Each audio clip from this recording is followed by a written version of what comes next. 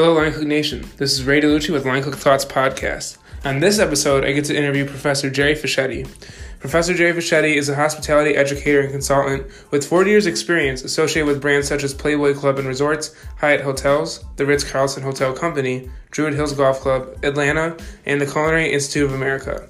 The depth and breadth of these experiences bring wisdom to everyday situations that a lot of us will face in our times in the culinary industry. And the reason I had him on is because I had a class with him in college called Organizational Behavior, and he totally just switched up, what I thought I had to be is in terms of a leader in the kitchen, how I should be treating employees, what I should look for in terms of well-being for myself and employees. And I just think overall his teachings were very important and very crucial to who I am now and what I do in the workspace. So I really wanted to have him on so you all could have that same experience. I think he offers a lot of great insight. He's very passionate about this industry, and he's just a great teacher and someone who's great to just listen to about the industry. So I'm very excited for you all to hear this. Thank you so much, Professor, for coming on, and here we go.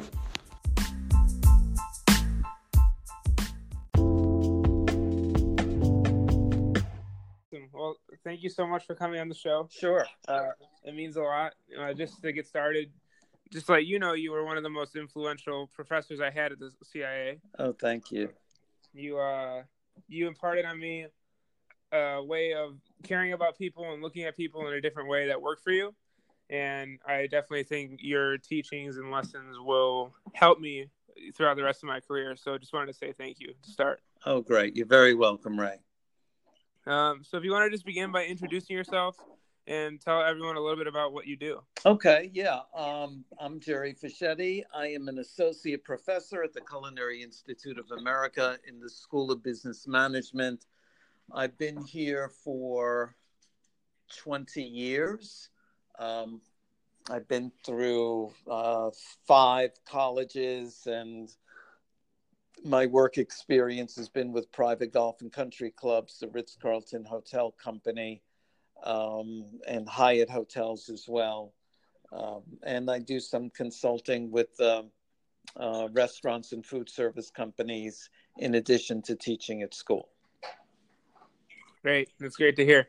And I want to get into your career a little bit later on, but first I wanted to start out with where are you from and what food was kind of like growing up for you?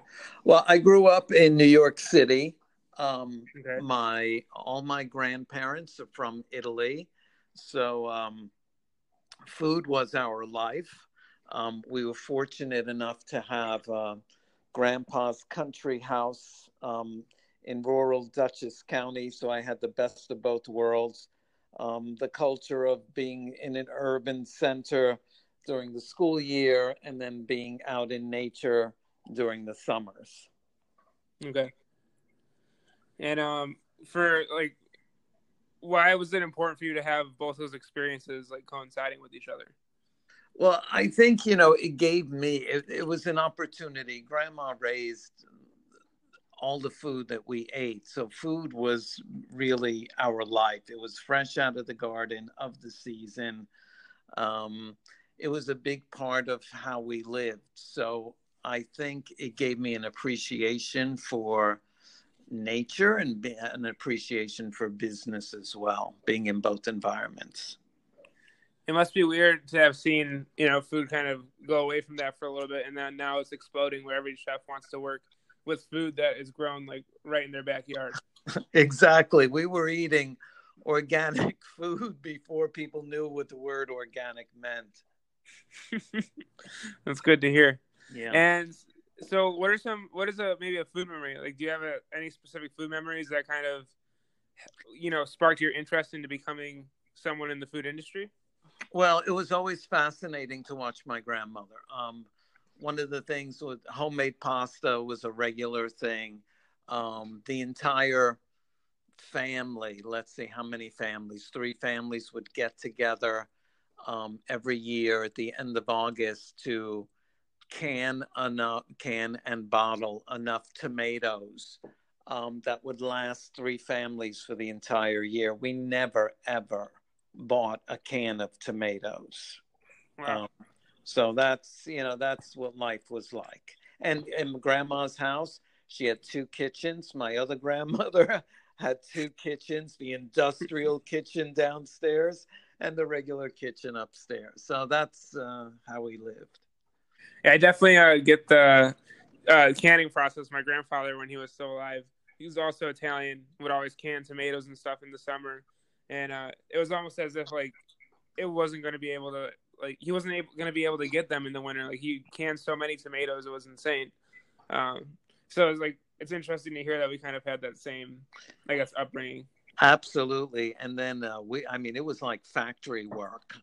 There was so much going on, and we would have a galvanized like trough outside on top of a fire, a wood burning fire.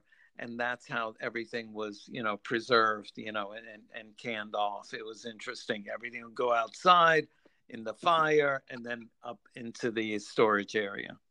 Well, canning's hard work, There's a lot that goes into it, and you don't want to make anyone sick, especially when it's for your family. That's right. Yeah, it definitely takes a lot.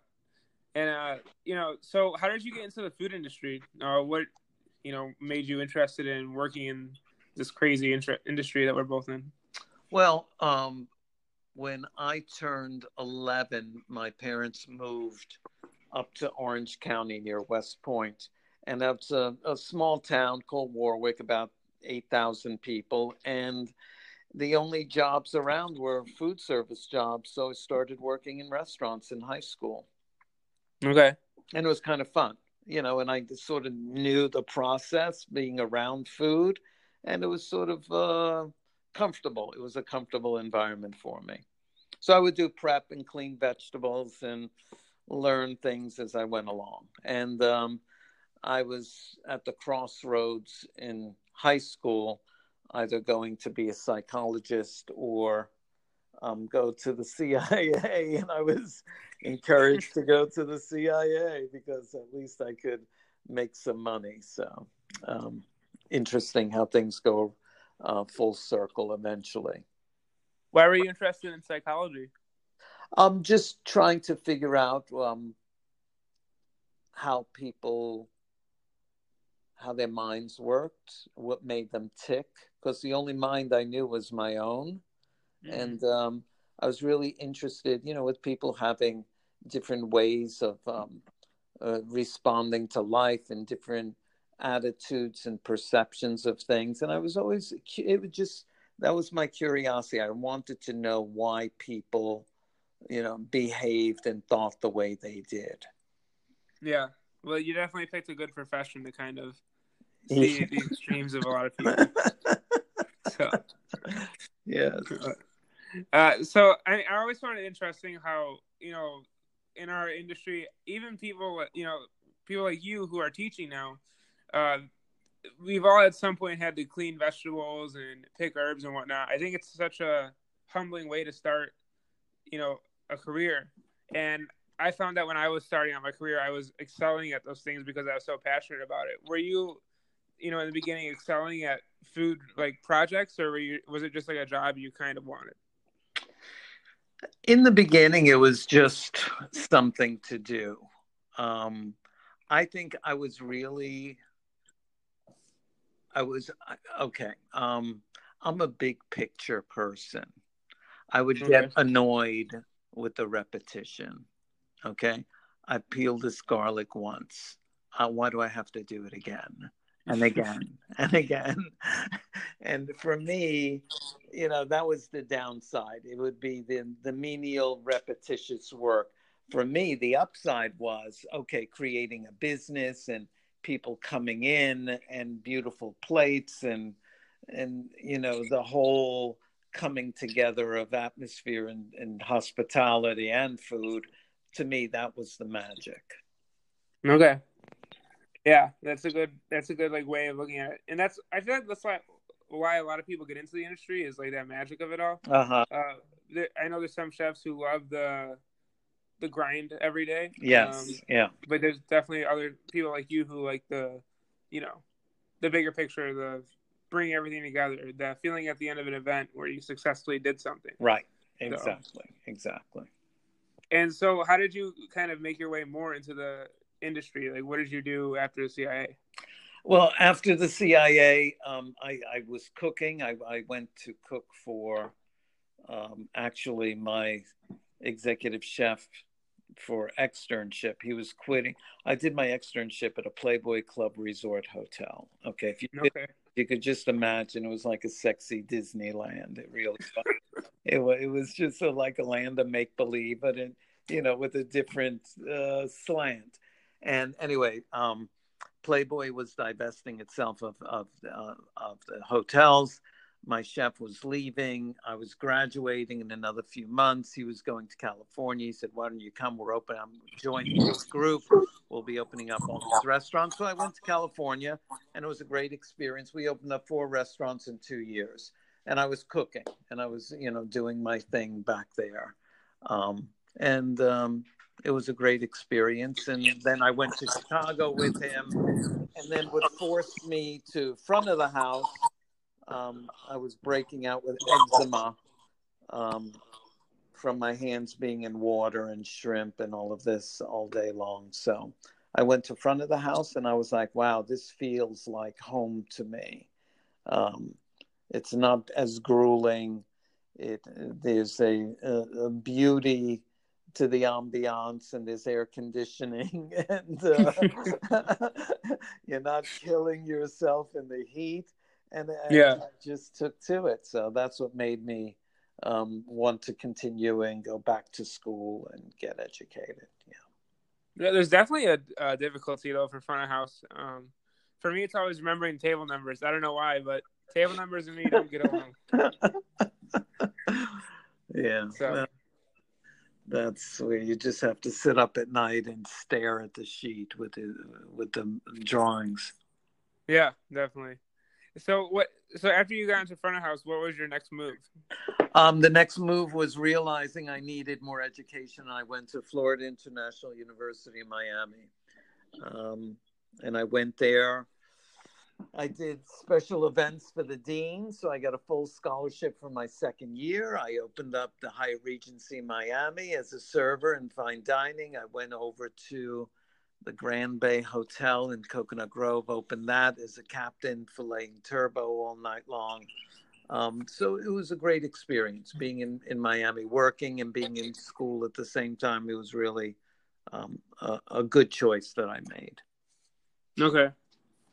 And then after that, what next? After that, Atlanta, the Ritz-Carlton Hotel Company, they hired me to manage their fine dining restaurant called The Restaurant. And we were named one of the top 5 hotel restaurants in the country while I was managing it. So they immediately gave me opportunities to grow, and I became the director of catering within 6 months. Really? Yeah, it was great. Wow. It was a great experience. And so I worked in restaurants. It was my first professional kitchen was in a hotel restaurant. What are the differences, do you think, between a regular restaurant and a hotel restaurant? And what do you think? Why do you think it's more challenging to work in a hotel restaurant? In a hotel restaurant, everything is compartmentalized. The spaces are greater. There's many more people to deal with. Rather than being as much on one team, there are more silos. And if you need some equipment, you call stewarding. If you need linens, you call housekeeping, rather than just being able to run and grab and get things done. Okay. So that tends to be the biggest difference. Okay. And I've also found, like, with hotel restaurants, I've seen maybe a bigger budget for, like, the fine dining aspect of it all. Oh yeah, the budget is generally more generous, right? And there's a lot more support as well. Mm-hmm. So you don't have to be the plumber and electrician. You call the engineers. Yeah. So it tends to be different in that way. And we ran, a high level fine dining restaurant, and it was I was very proud to work there. Okay. And I mean, the Ritz-Carlton is huge. What values or what skills do you think helped you get that position so quickly? I think being enthusiastic, being positive, knowing food, having a variety of experiences, and having an eye for details. Okay. And I think that was all helpful. But I think the main reason is that, me as a person being enthusiastic and being positive and having hospitality at the forefront of everything I've been doing up to that point was really the factors that got me there and got me to grow so quickly with them. Okay, great. And I mean, you're someone with a lot of high energy. I mean, I remember in class, like the whole class was like just fun because of your energy, and I'm sure that had a big part of it as well. So, do you think like keeping a maybe not a high level of energy, but like a consistent level of energy is good when starting at a new place and trying to move up? I think maintaining an enthusiastic outlook and being positive makes such a difference. It makes work enjoyable. The guests feel it. Your employees feel it. That's where people want to be. People want to be in a good place. Okay. And what do you think people enjoyed about your leadership style? Well, I think that there was no compromise on delivering hospitality. And to me, in my definition, is really about evoking a positive emotional response. That's the job. Okay. And it's endlessly repeating that simple message. This is why we're here. And reminding each other every day and looking for ways, how can we do this? Okay. Is really the foundation, of really being the leader with the team and helping the team members to grow and define how they interact with the guests. Okay. Yeah, I mean, it's something so simple, but I feel is lost on a lot of chefs in general is restating the why. Like, because I feel, especially in the back of house, I haven't had much front of house experience, but for back of house, every day, like you said, there's a grind, there's monotony. You're doing the same prep over and over and over again. And if you're not really sure about your why, you can kind of go down this track where it's just like you're not even sure what you're really doing except going in the next day and working as hard as you can. But if you don't have a why, I feel like it's very hard to keep that positive energy and outlook going. Absolutely. And that's the responsibility of leadership, is to keep people's attention and focus on why they're there. Because, we're all distracted. We all have another life.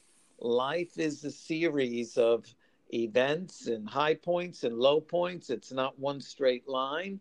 And we all need to be reminded what our responsibilities are.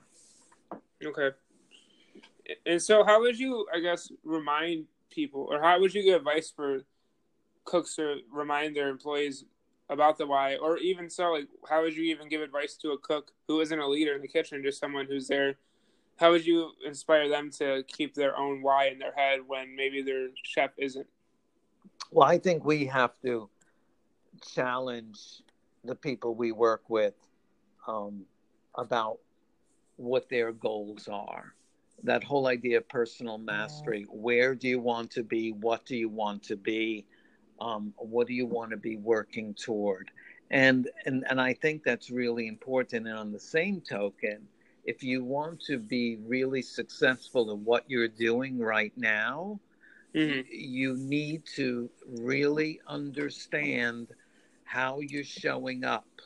That really matters, that being mindful of how you're feeling and being mindful of people around you and really paying attention to what your own personal behavioral pattern is like. How are you coming in? What are you doing to influence everyone else around you? Okay.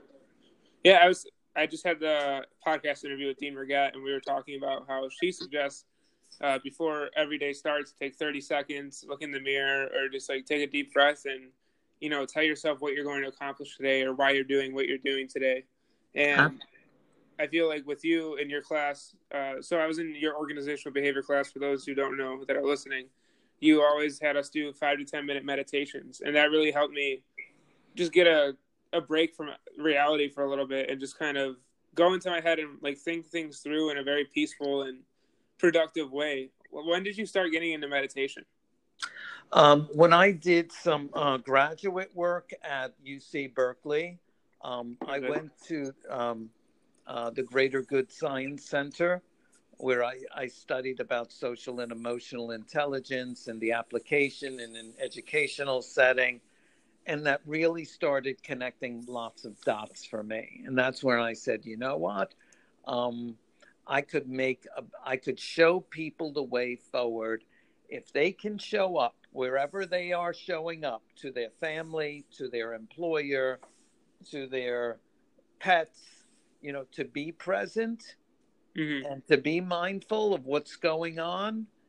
They're going to be in a better place. And with that, productivity and getting through the day is going to be so much easier. Okay. And I mean, I feel a lot of cooks could benefit from meditating. Absolutely. The higher the stress, the more you need it. And, you think about us handling what comes our way every day, like a big stock pot, right? Mm-hmm. And if the stock pot is empty at the beginning of the day, you've got lots of room to put your ingredients in and make your stock. But if that pot is 3/4 full, like your head, 3/4 full of other thoughts and distractions and worries and concerns, you don't have room. Mm-hmm. You don't have room and a clear head. You've got to empty that out in order to be able to handle what comes your way in a more productive way. Yeah. Okay. And I mean, I feel like a lot of cooks nowadays are getting into cooking for, the recognition and awards and whatnot. And I feel like that's always looming in their heads. And that's always giving them that, not clear mindset.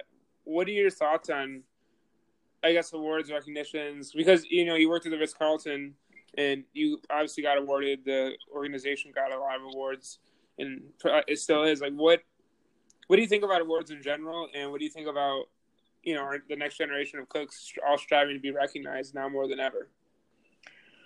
Well, I think, having lofty goals is really important to really, stretch and reach high.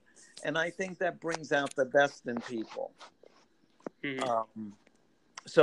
I really believe that will help them. It'll guide them to explore and try different things to get the best possible outcome. But I think the one word that generally is missing from the workplace is sustainability, not only of food, but sustainability of the human resources. And what I mean by that is that, we create an environment where people can flourish and they can sustain their jobs. We are not putting them in a meat grinder for 85 hours a week and expecting them to do that week in and week out, because that's not a sustainable business model. Mm. Okay. Yeah, I mean, you're right. And that's not where the industry is, obviously. But I feel like it's something where the industry can go. But it's also like, for me, I feel like you have to be motivated to do those hours. So if you really enjoy what you're doing, I feel like a lot of the times those long weeks don't really feel like long weeks. But I feel like a lot of cooks are stuck in where they don't really enjoy what they're doing, but they're there either because someone told them to be there or because an award at the restaurant was given. And all of a sudden they're stuck in this cycle of trying to grind it out in hope of, getting somewhere someday. And I feel like that's the wrong way about going about your life and career in general. I don't know. Have you ever witnessed that or thought that? Or? Well, I've seen lots of people burn out, and it's sad. Mm-hmm. And these are people that are creative geniuses, people that are talented. And I think everyone has a different level of stress and work that they can handle. And it's up to the individual to find their place in a Okay. place that's sustainable for them.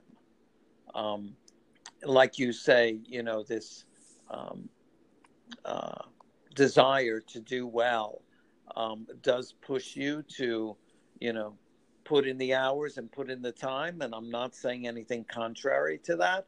But Hmm. what I am saying is that um, knowing yourself well enough, what can you persevere through? What's your maximum? And believe me, everyone needs to recharge and regenerate. Okay. Yeah, So, and that's a I guess that's a difficult thing with our food industry though, is because you hear about practically everyone who's been successful at one point had to go through a lot of adversity, and there's an argument like if you don't go through adversity, you'll never know how to overcome adversity.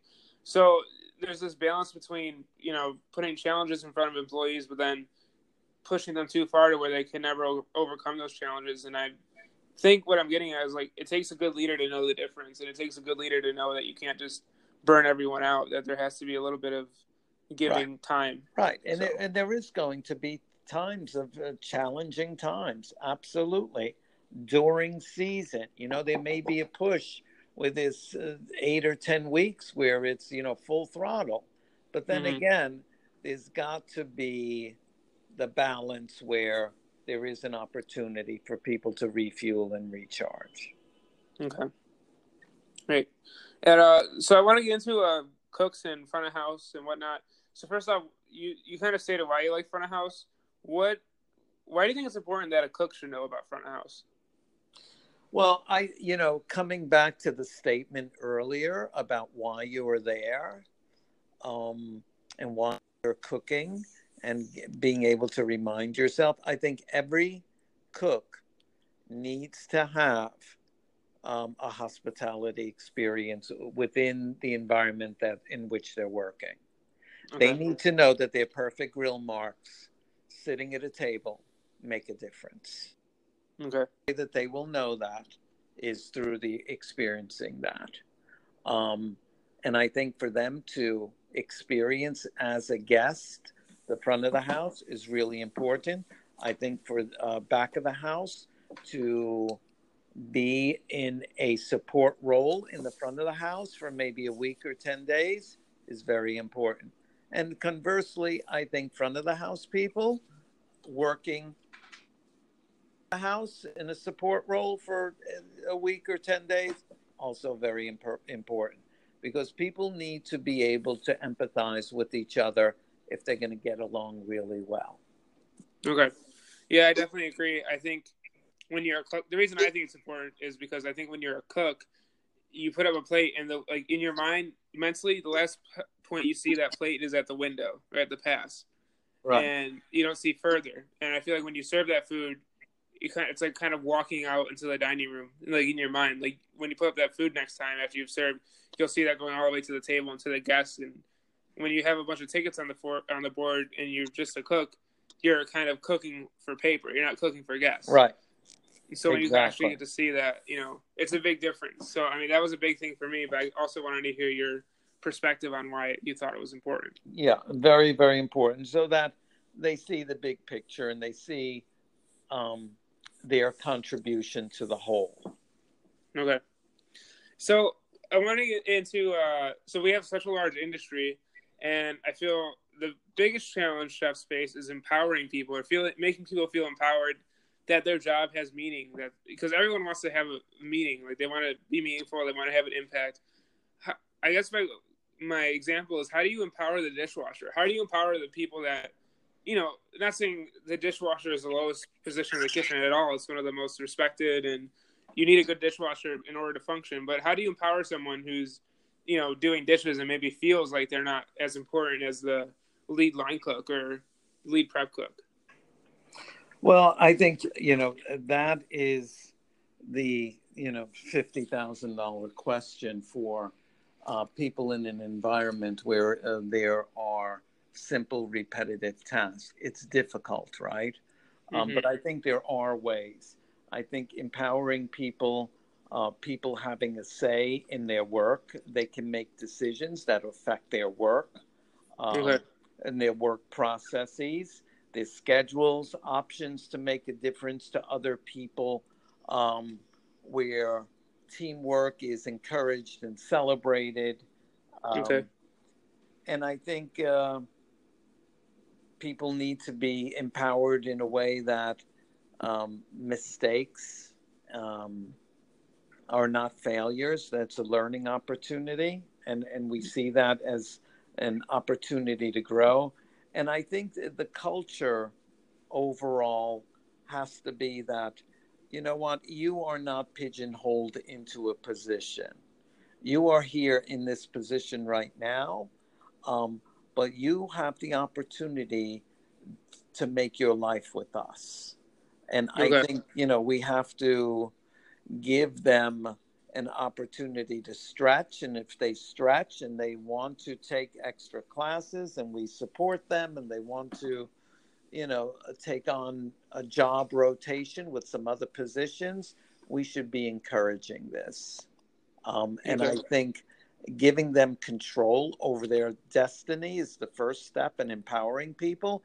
And secondly, um, that they were helping to make decisions about schedule, how work is shared, and, everything to do with their personal job. Okay. Yeah. I mean, I totally agree on that. That they need to have have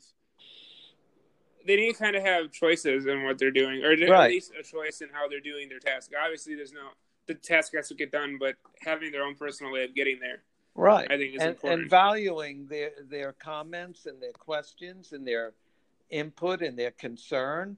I need more bus pans so the flatware doesn't get so filthy and we can rinse it off quickly. Small things like that. We should be open, because the more that they suggest that we can implement, I feel the more empowered people feel that they're making a difference in whatever they're doing. Okay.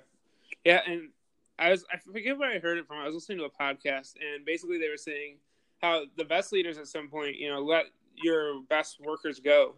Like, so maybe someone you've been mentoring for a while, instead of holding them until they resent you, you let them go, and then they realize that, hey, like, the kitchen culture back at my old restaurant is better than anything I'm going to find, and they end up coming back and building these long relationships.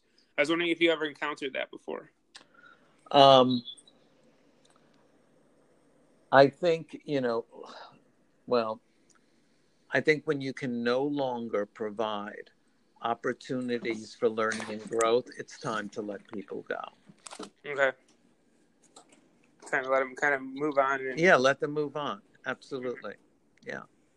And have you ever had anyone come back, like, because they enjoyed working, or just come back because maybe they liked the company, or they just really enjoyed what their role was there? I mean, I've had a couple of employees in Atlanta come back. Yes, I've seen that. I know I just got called back to do consulting work for a chef that worked for me 20 years ago. Really? Yeah. So. Huh. Yeah. So I guess getting into that, I think what I'm trying to get is the biggest picture is building a relationship where your contacts not only benefit you in the job you're in the today, but maybe the projects you have 20 years down the road. Absolutely. And the same thing, keeping those lines of communication open, because we can all, the world is so complex. We'll never know everything. And sometimes we need to lean on each other. And it's nice to have some good friends where we could share information, we could support each other, and it becomes a two-way street. Okay. Yeah. A big question, I know we've kind of been talking about it, but maybe a more specific example. A lot of cooks that follow me on my Instagram or the podcast, they ask me about, they're working in Michelin kitchens or fine dining kitchens, and they feel like they're just like a cog in the machine. They're just, another worker. And yet they're loving it. They love the food and they love the prep and they don't mind doing any of it. but they want to feel more empowered themselves. And you can't necessarily, tell a Michelin-rated kitchen that they're doing it wrong. So where do you see the industry going in terms of employee empowerment and, especially in these fine dining restaurants? I feel like that's where the worst cases are in terms of people just feeling like they're just clogs in machines. Well, I think that's where, some of the macro decisions are opened up to the team rather than just being held by the executive chef. For example, seasonal menu change. What do you want to do on your station? Let's do some testing. Tell me what product to bring in. And then we'll all get together and we'll evaluate and we'll work on this together. And I think take a team approach to the development of the food and the menus would keep people interested. That's a huge way to empower people. That they say, on my station for summer, I would really like to try ABC. Well, then we bring in the product and let you play with ABC, and hopefully, we work it out together, and it becomes, something that we sell. Okay. Yeah, that's a good idea. That's not something I really thought of before. I've been a part of that, and it made me feel really empowered. So it makes sense. I just never, had that in my head. So thank you for talking me through that. Sure. And my last, point on kitchen work before we start to get into maybe organizational behavior teaching is, I noticed a lot of minimum wage going up, and maybe that's that's a large part of that is due to employees wanting to be empowered more, wanting to be paid more. What traits do you think a restaurant or a hotel restaurant are going to need to be able to survive in the competitive market in the next 20 years with rates, employee rates and whatnot coming up? Because it's hard to train people, and it's expensive sometimes. Right. And and I think that rising wages is the new reality. Many states are going to a minimum $15 an hour. So that's definitely part of the landscape. I see that there are going to be continued labor shortages because there are less people that are willing to do the manual work that it takes to be in hospitality. I see that the smart operators will be finding ways to incorporate both machines and technology, robots, and the smart employee is going to learn how to adapt and work side by side very well in that kind of an environment. Okay. But yeah. I still think that, the high touch hospitality does remain vital, that there has to be some human interaction and contact of that warmth. Those will be the winning organizations. Okay. Yeah. I agree. It's a little worrisome sometimes with how far technology will advance, but it's, it's going to happen regardless. But absolutely. Right now there's a company in Pasadena, California. I forget the name of it. They have a robot cooking their burgers. Mm-hmm. Okay. They still have cooks. Now the cooks are assembling orders, but they're not standing over that heat. Mm-hmm. And they're not scraping a grill, and they're not melting cheese on the cheeseburgers. They're getting all of that from Flippy, the robot, and they're doing the other assembly work. So it's really, to me, I would love to be working next to a robot doing all the work that I don't want to do. Okay. Yeah, when you put it that way, I guess it makes sense. So, that's good. Yeah, all right. Maybe it might be a little more sold on it now. Yeah. What got you into teaching? Because, I've talked to a couple of chefs from the CIA, Dean Burgett, obviously, and it's always interesting to me to see very successful people in the industry go to teaching, run and teach the next generation.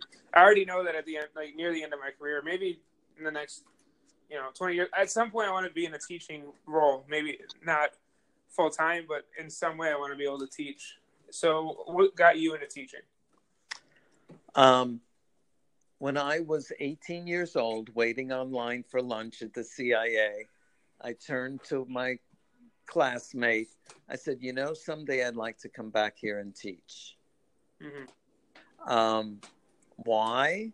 Because I think that's the most noble occupation of making a difference in the world, is to, share whatever your knowledge and expertise is with everyone that you can. Now, in that 18-year-old mind, I thought I'd be like 60 years old and ready, just to give something back at the end of the line. But it happened much faster, and I'm so glad it did, because, I have a healthier life because of it. Mm-hmm. I've been able to study more.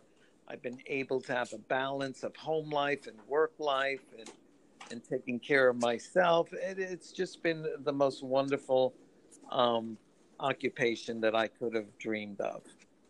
Okay. And, I mean, you have a very genuine way of doing it, too. I mean, your classes are very interesting. I remember my first class of yours, when you said we were meditating, I was like, what? Like, what did I just get myself into? Like, I'm not meditating. Like, I'm here to learn about organizational behavior. Like, what is this guy talking about? I'm good. I don't need this.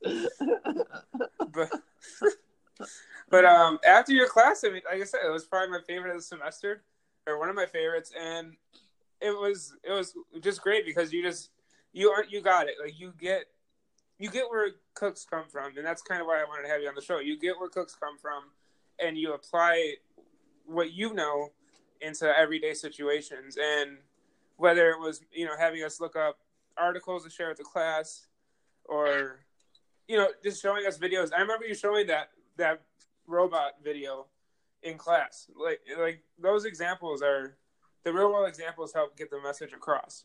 Yeah. So how do you go into planning a lesson, and how often does your material change? Because the food scene's like evolving. Like, is it each semester you add something new, every year? Like, how do you kind of go behind that? Well, the way I look at it, some of the basic values and fundamental thoughts tend to stand up to the test of time. With the challenge is bringing in fresh examples and what's actually happening today, making it relevant for today's student. Why is this a good idea? Well, let's look at X, Y, and Z. This is what's happening out there.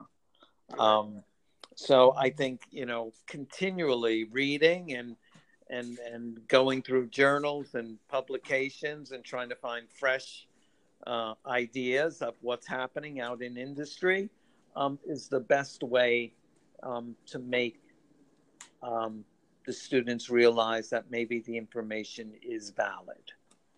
Okay. Are there any books you would recommend? Oh, there's a ton of books. That it just depends what the students want to do, or what they're really looking for. Servant Leader is a great book. It depends on what else that they would really like to learn about. If they want to know about, organizational behavior or management or self-development, there's all kinds of readings, and I could send you a list if you'd like. Yeah, if you could, that'd be great, and I'll post it up on the Instagram. So okay, when we release this, we'll be able to share it. Okay. Coming down to a couple of last questions, but I think when you started teaching, how did you kind of, like you said, you're really good at breaking through the chefs. How did you kind of find your teaching style? How did you end up knowing that you were going to be able to talk to a bunch of cooks who were there just to get another credit on their way to graduation? Yeah, and I think, that's always the challenge is, how do you relate to people?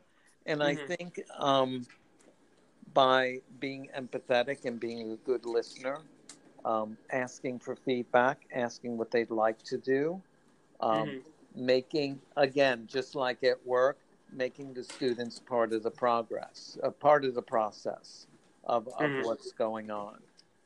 Today, Okay. if like example today, I moved around 2 lessons for my students because we have Easter, Good Friday, whatever is happening.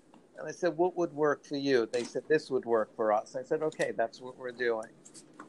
And I Okay. think people tend to be engaged when they feel like they're part of the process. Okay. That's awesome. So I guess what's going on with you in the next year or so? How much longer are you teaching for? I'm teaching for 1 more year and 1 week, April 17th, 2020. Okay. And I'm moving to Portugal. Okay. And Congratulations. Thank you. And it's going to be San Diego weather and bicycling everywhere and nice people and fresh seafood and olive oil, figs, avocados, oranges, that whole Mediterranean diet. And I'm really looking forward to it because winter is not my favorite season.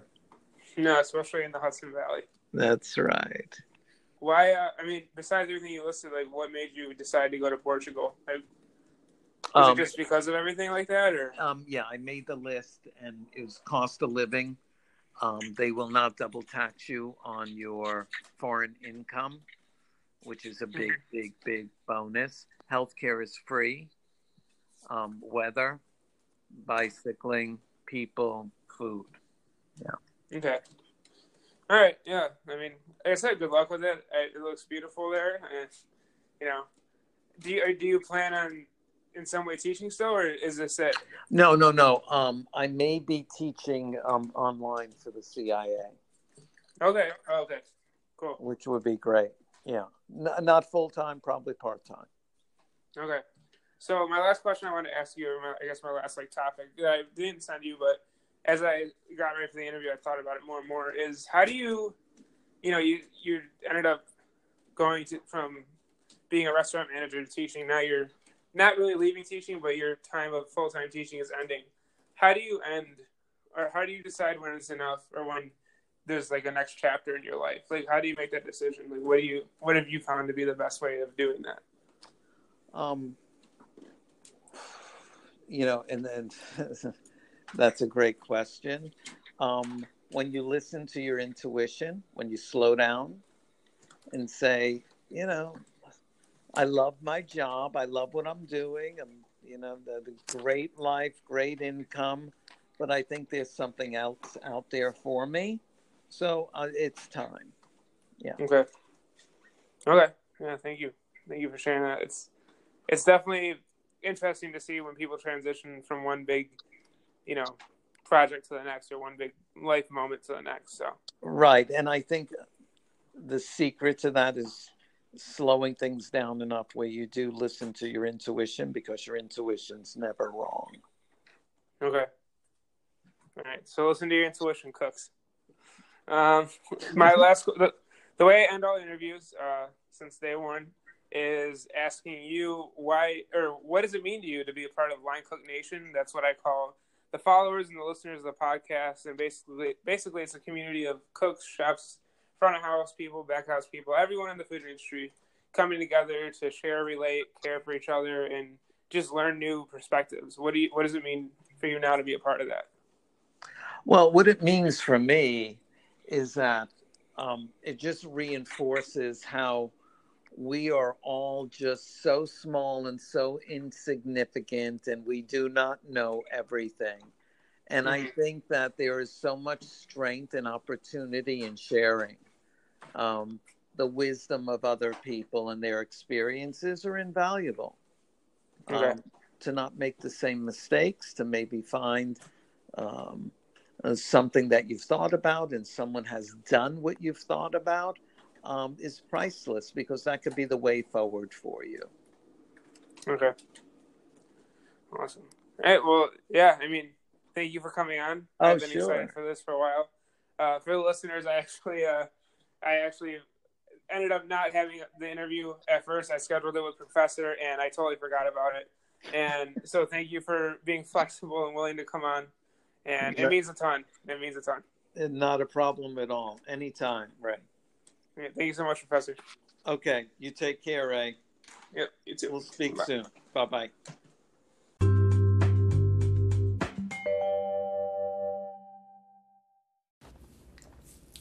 And there you have it, the interview with Professor Jerry Fischetti. Thank you so much for listening, and as always, please check out linecookthoughts.com to get your official Line Cook Thoughts merch. Thank you.